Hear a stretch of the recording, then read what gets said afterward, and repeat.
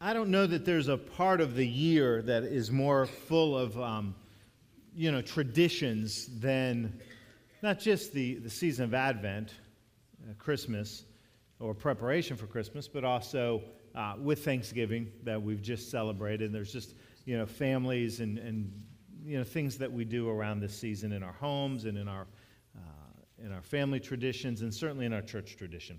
And one of those things that we share with a lot of churches, most of you have seen this if you've been in church for any length of time, and that is the tradition of lighting the Advent wreath each Sunday of Christmas as we build toward the anticipation of the celebration of the birth of Christ and the lighting of the Christ candle, which we do at our Christmas Eve services.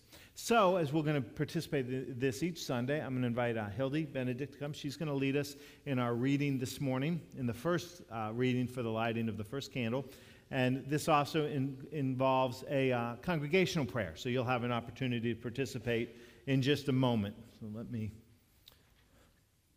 set this up for... Okay.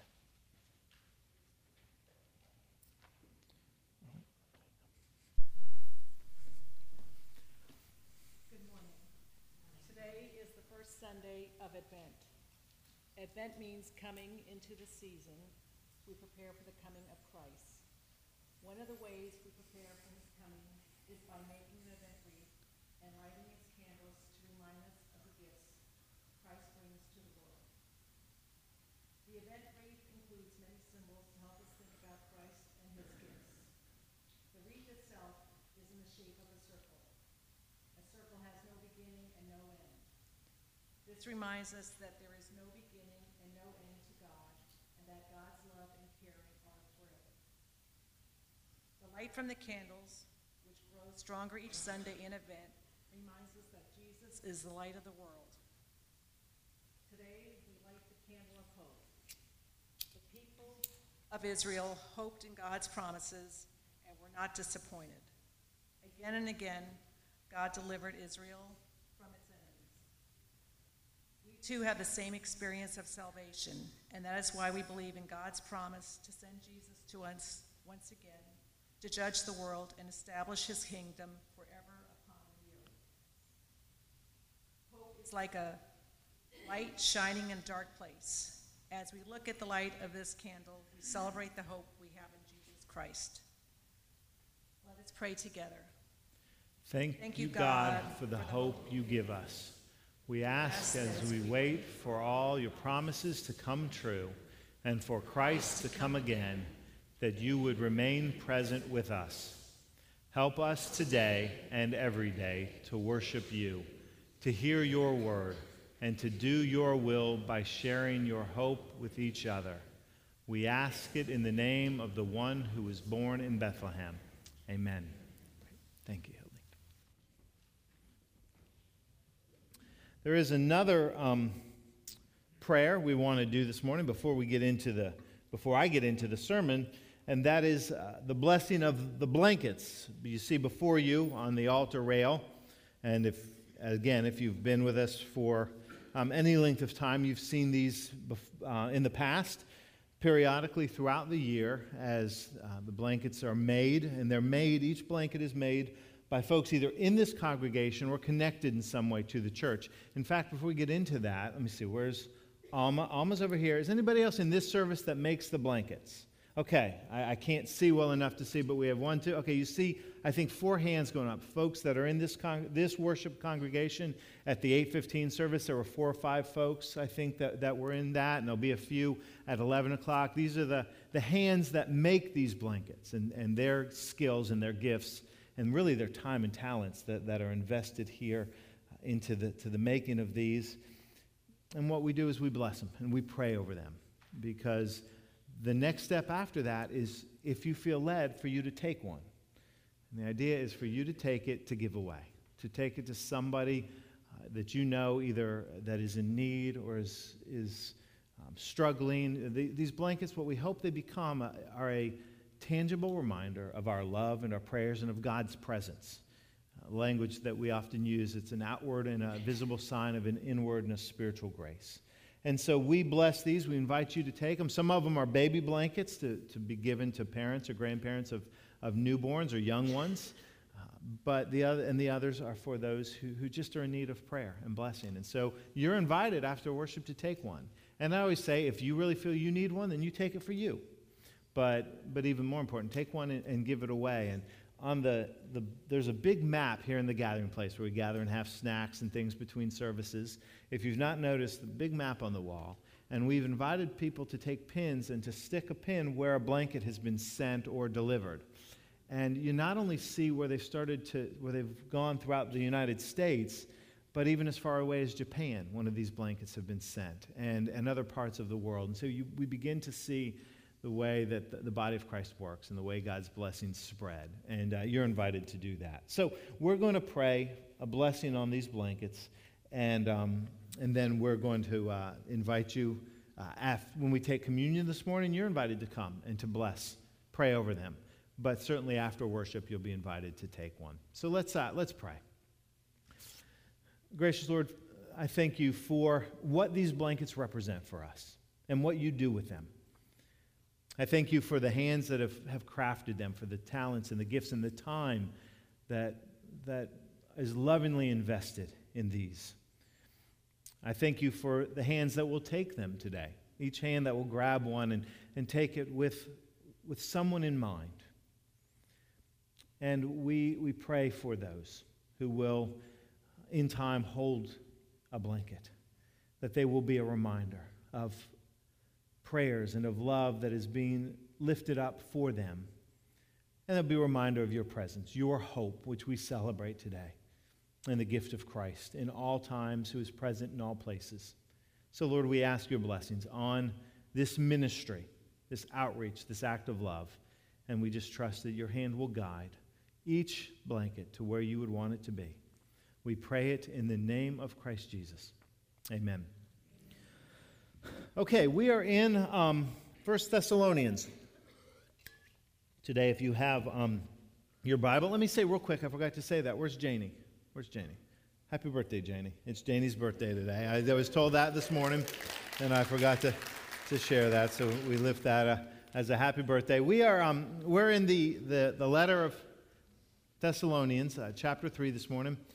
And I shared in the first service, as we lead into this first Sunday of Advent. And, for me, every year, and I am a broken record, and I confess that, because I say it every year, it feels like the season of Advent, the time of preparation for Christmas, this season, both in the sense of our celebration as Christians, but in the secular celebration, it just feels like it just kind of hits us like a tidal wave.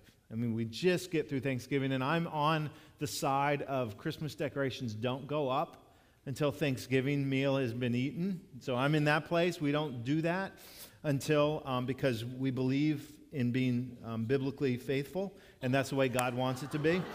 And I made that up, just in case you're worried. But it just feels like it just comes so fast, even though we know it's coming. And the season is so busy, and it can really, it can kind of rob our joy if we're not careful. And I say this for me, because I can very easily, and I'm not even going to look at my family right now, I can fall into the kind of Christmas Grinch mode, because it's so busy. And yesterday we put up our Christmas decorations, and we're doing the lights on the tree, and the last string isn't working properly, and it's not. We had to run out to Target. And you just kind of get into it, and I just realize how busy and frantic and just exhausting it can feel. What's that? Why did we go to Target? There's a story behind that I can't get into. Just there was a reason. Let me just leave it at there was a reason we went to Target. Don't ask questions. It's my time. I'm teasing. Yeah, I know. It doesn't make a lot of sense, but I'll tell you later. There's a story behind that, too. I can't tell all my stories in now, or I won't have some for later. But so we do that, and I realize how easy it is to kind of get caught up in that. And so this morning, as we were kind of frantic before worship, my prayer became during that first service, and I'm praying throughout worship. When we worship, I'm asking God to just kind of speak into some of the things I bring in. We all bring our stuff in here on a Sunday morning, and I do too. And so my prayer has been, slow me down. Lord, slow me down.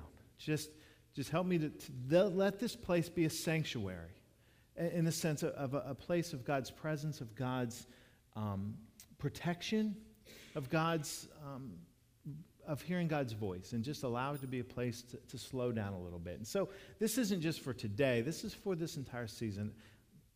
Inasmuch as I am going to try, and I'm going to challenge you that when we come in here, especially we can let some of that stuff go. At least for an hour, let it go. There's some stuff we can't. Some stuff that we're really struggling with, and we need to bring that in with us to lay before God. But some of it we can just leave at the door. We just drop it as we come in. And so that's going to be part of my prayer. I share that with you because I feel I'm probably not the only one.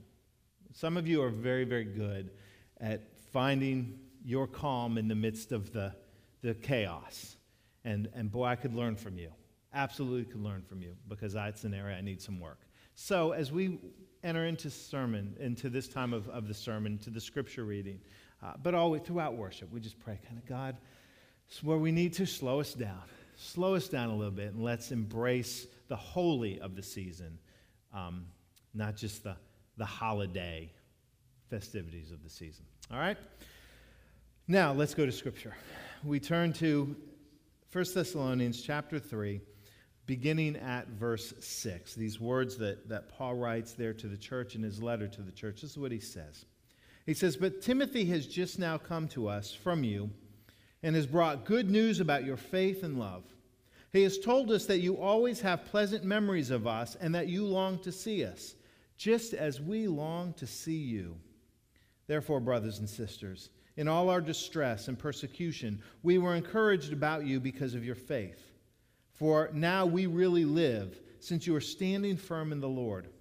How can we thank God enough for you in return for all the joy we have in the presence of our God because of you?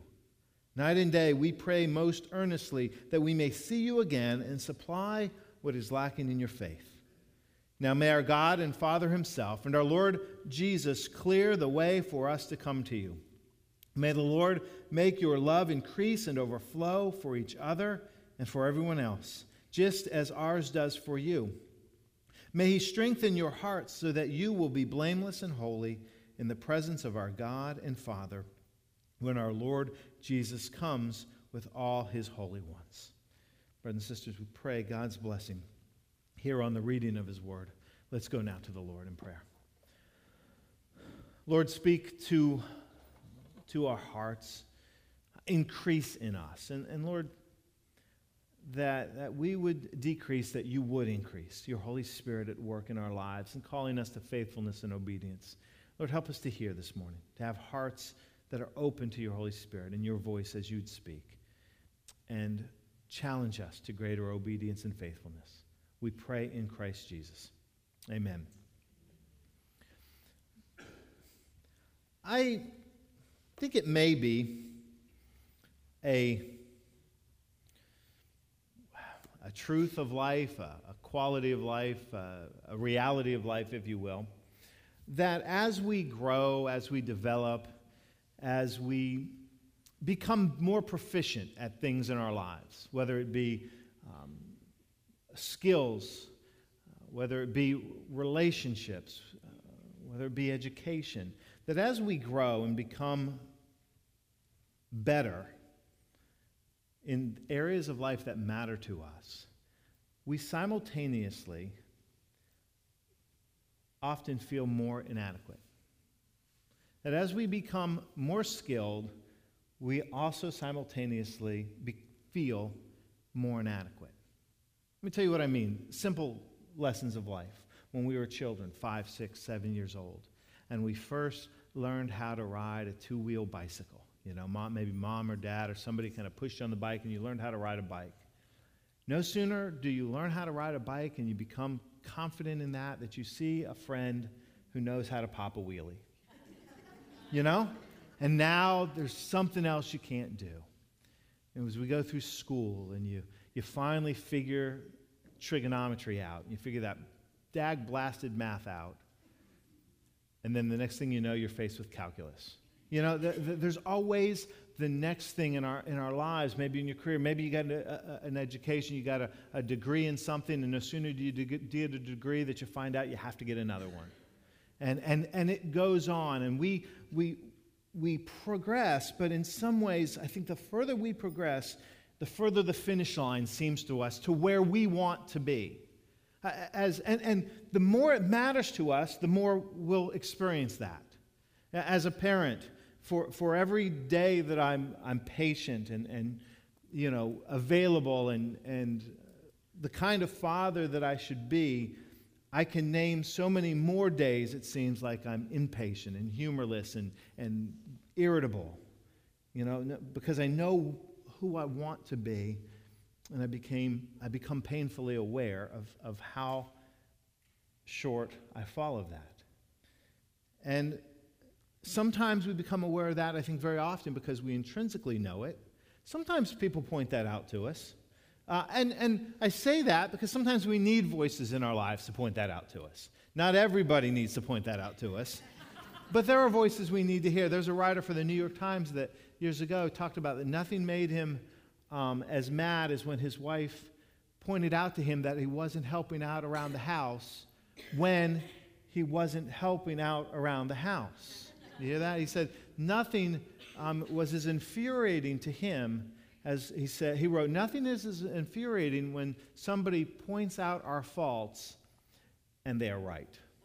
Okay, and Tony will tell that becomes one of my. I hate it. I become so defensive and angry when Tony points out things, and I know she's right. And I don't say that she points them out in a judgmental kind of way, but sometimes, as I said, we need people in our lives, and spouses sometimes are really good at this, to say, hey, you need to kind of check yourself, and you need to be aware. And I know what she's thinking right now, and again, I'm going to look over here. So that happens, and the things that matter most to us are the things that we become most aware of that. If we walked out right now, out into the parking lot, and somebody popped the hood of a car and said, all right, how would you fix problem A or problem B? I'm not going to be able to tell you. I mean, I can check the oil.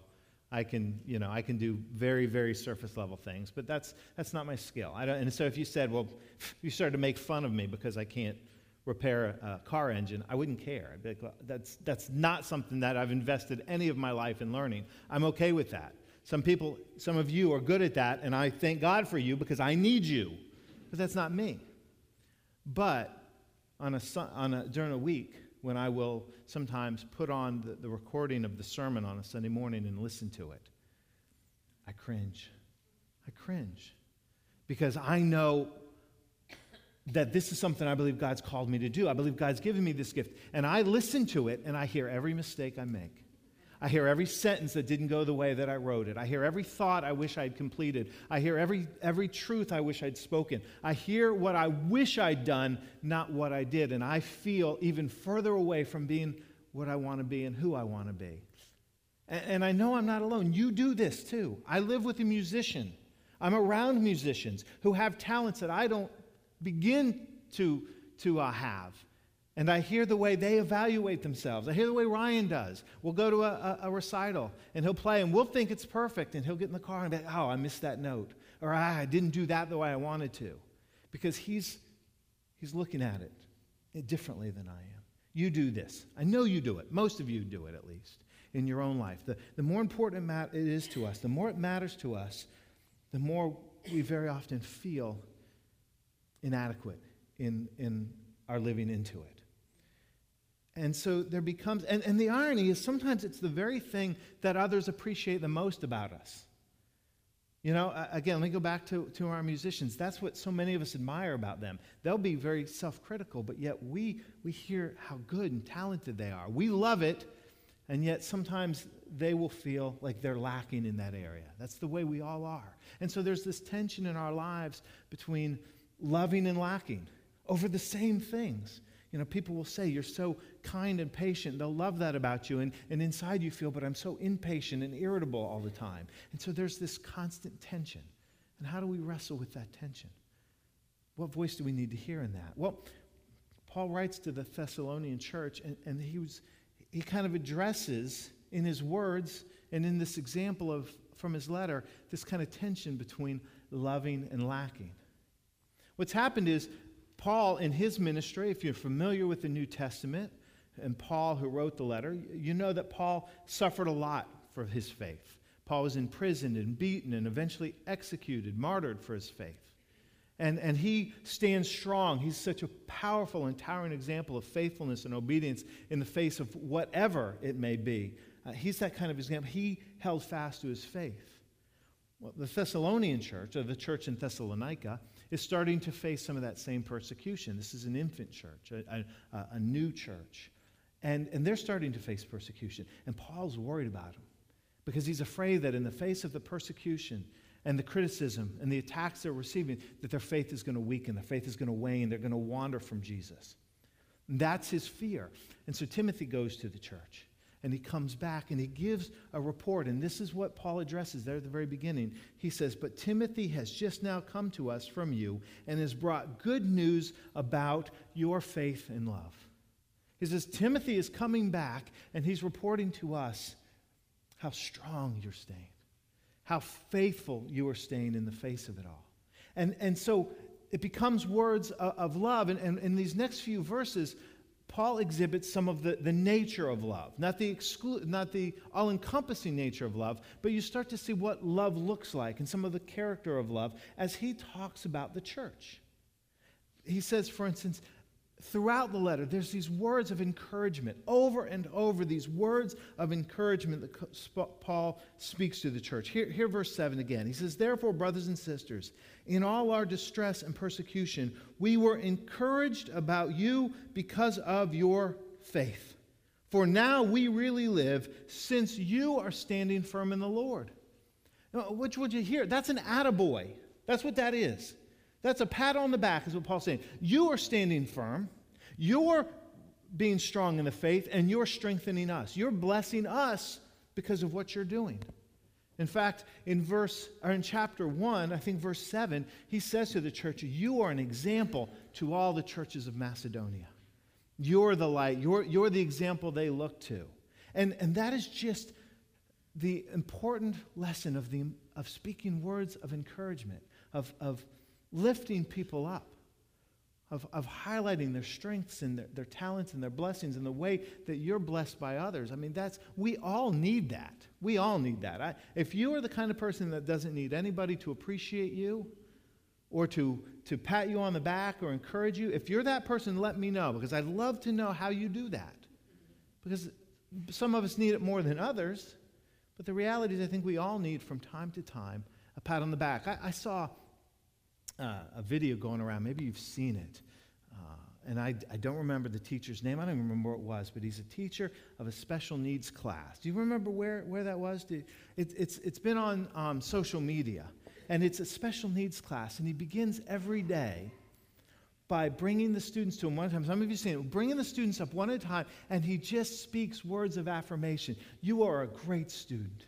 You are doing so well. I am so glad to have you in my class. He does this for each student one at a time, and they come, and he just speaks into, and these are 7, 8, 9-year-olds, and just telling them how wonderful they are and how much he's blessed by them. And what's neat is they start doing it back to the teacher. They start saying the same words of affirmation to him. We need that. And that's what Paul does. He speaks these words of encouragement. Man, I'm so thankful for you. Man, I am blessed in my endurance in Christ for what you're doing. So he speaks words of encouragement. The second thing he does is he speaks words of thanksgiving. Words of thanksgiving and praise. We just came out of Thanksgiving holiday where we all celebrate by gorging ourselves on turkey or whatever your tradition is. That's fine. Paul wants the church, if you will allow me to kind of use that illustration, to feed on his words of thanksgiving for what God is doing through them. He goes on in verse 9. He says, "How can we thank God enough for you in return for all the joy we have in the presence of our God because of you?" How can we thank God for you? How can we thank God enough for you?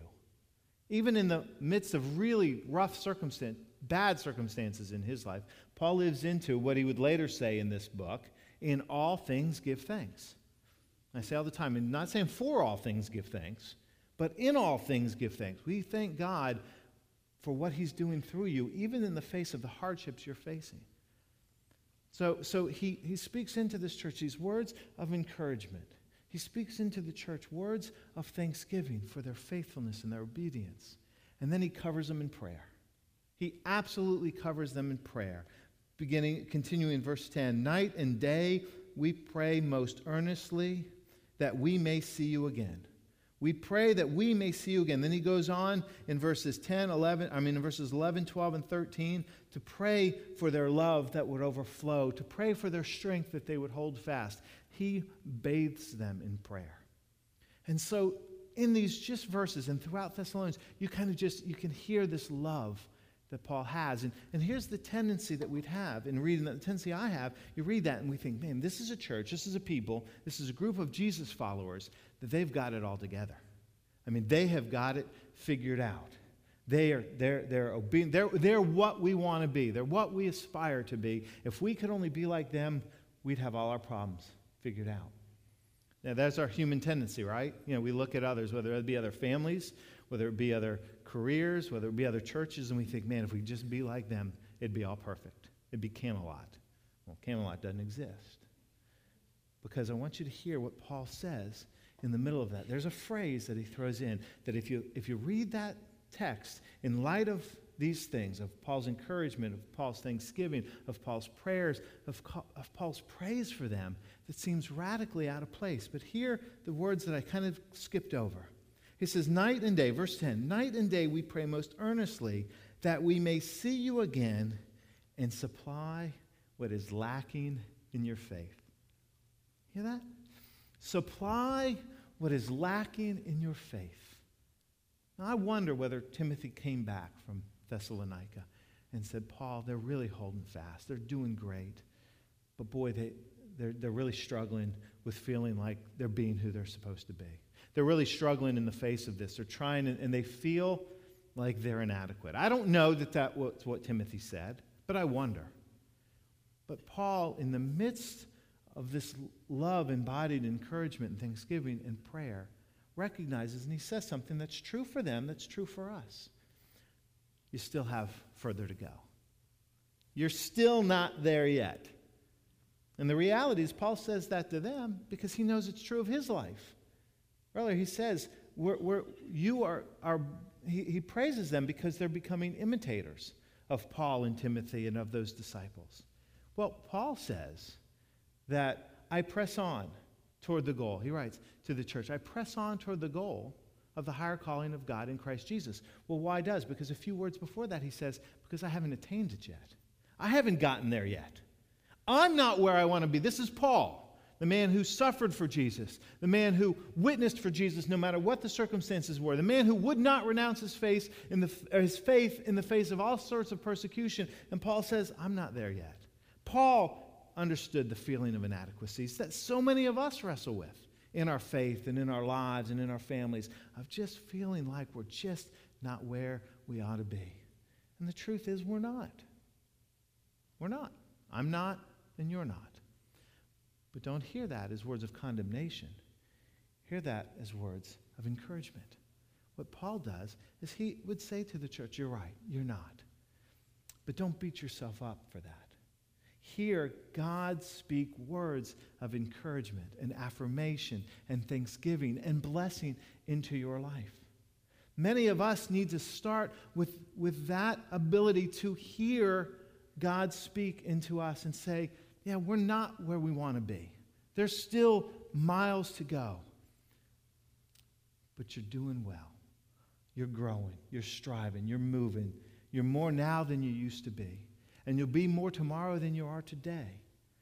But too often we allow the voices of self-defeat, of self-loathing, of self-criticism to become the dominant voices in our ears. And we need to still those. I mean, there are times that we need to be rightfully challenged, but we need to not allow that challenge to become defeating. And I think just too many of us, we focus on the inadequacies. rather than hearing God's word of affirmation.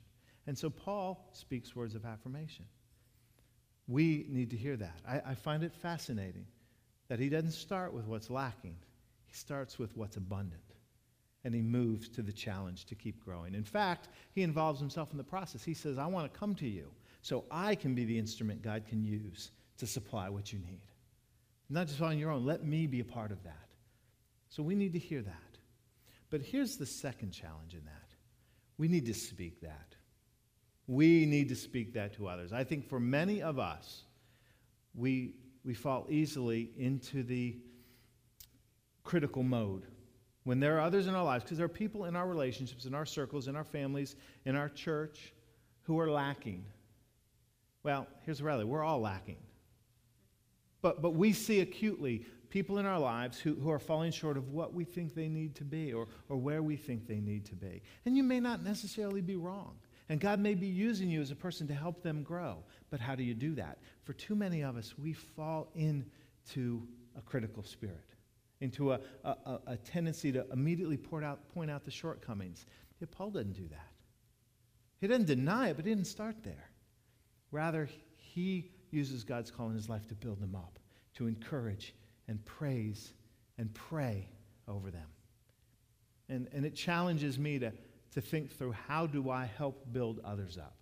When I see others in my ministry, when we struggle as a family, and I see Ryan or Cassie, or they see me as falling short, how do I help them become what God wants them to be?